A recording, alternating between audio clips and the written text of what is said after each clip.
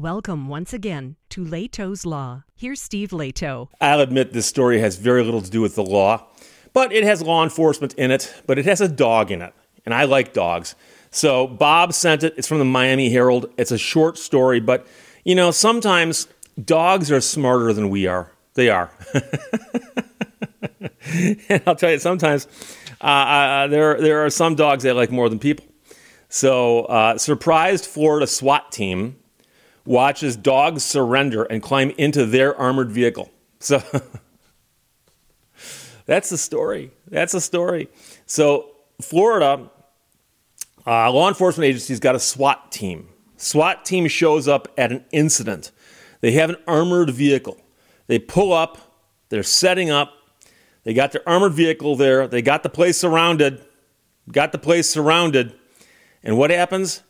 A dog bolts out of the house and jumps into the armored vehicle, as if to say, I got nothing to do with that.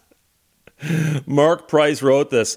A tense SWAT confrontation took an odd turn when a dog bolted from the home's front door and jumped into the back of an armored vehicle, according to Florida law enforcement officials. Take me with you. Take me with you. It happened this week at a home in Jensen Beach, and it's still not clear if the dog was surrendering or switching sides. Jensen Beach is about 115 miles north of Miami. With every search warrant, you usually have a runner. But this time the runner seemed like he was more interested in jumping to the law enforcement side while a house full of suspects were being arrested, says Martin County Sheriff's Office in a news release.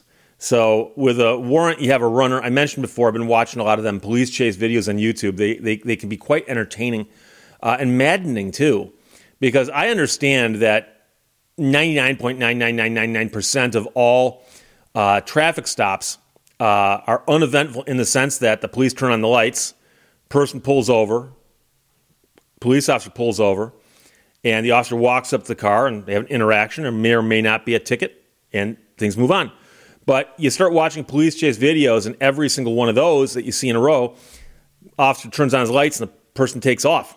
And I mean, I've seen people take off who are being pulled over for, speeding a few miles an hour over the speed limit. Why they took off, no one knows. Sometimes you figure it out. You know, a person's got a stack of warrants, and the car is stolen. But here they're talking about serving a warrant on somebody, and they say with every search warrant, you usually have a runner. So the police show up, knock on the door, announce themselves, and go, police, we have a warrant. And he's saying that, in essence, quite often, somebody will bolt when they hear that. The police are here, they have a warrant. Now, this was a search warrant. So don't know if they also had an arrest warrant or not.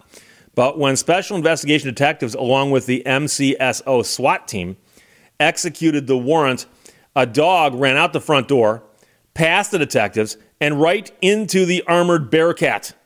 No word on what he was running from, but he made the right decision.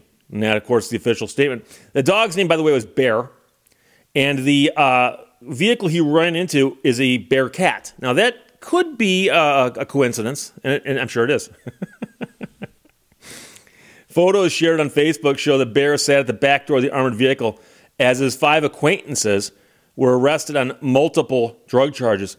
Deputies did not say if his owner was among those arrested. The Facebook post had nearly 1,500 reactions and over 150 comments as of the next day, including some who wondered if the dog was now in witness protection. Sheriff's officials did not reveal the fate of Bear other than to say he is safe. Tonight we are happy to report that he is in good hands. So the dog bolted and jumped in their vehicle, and it's kind of like, those guys are crazy, And it does make you wonder, and they jokingly say that, dog is a man's best friend. I always wonder about things like this, If you were inside that house, okay, and let's assume that the house is bolted up really, really well. You got, iron bars across the doors, and the cops can't get in for quite a bit unless you let them in. And somehow your dog gets out, and you see your dog run over and jump in a law enforcement vehicle. That would have to be disheartening. Dude, what? You're doing this to me? Who feeds you? I feed you. But the thing about it is that dogs, one of the reasons we love dogs so much is that they do reduce things quite simply.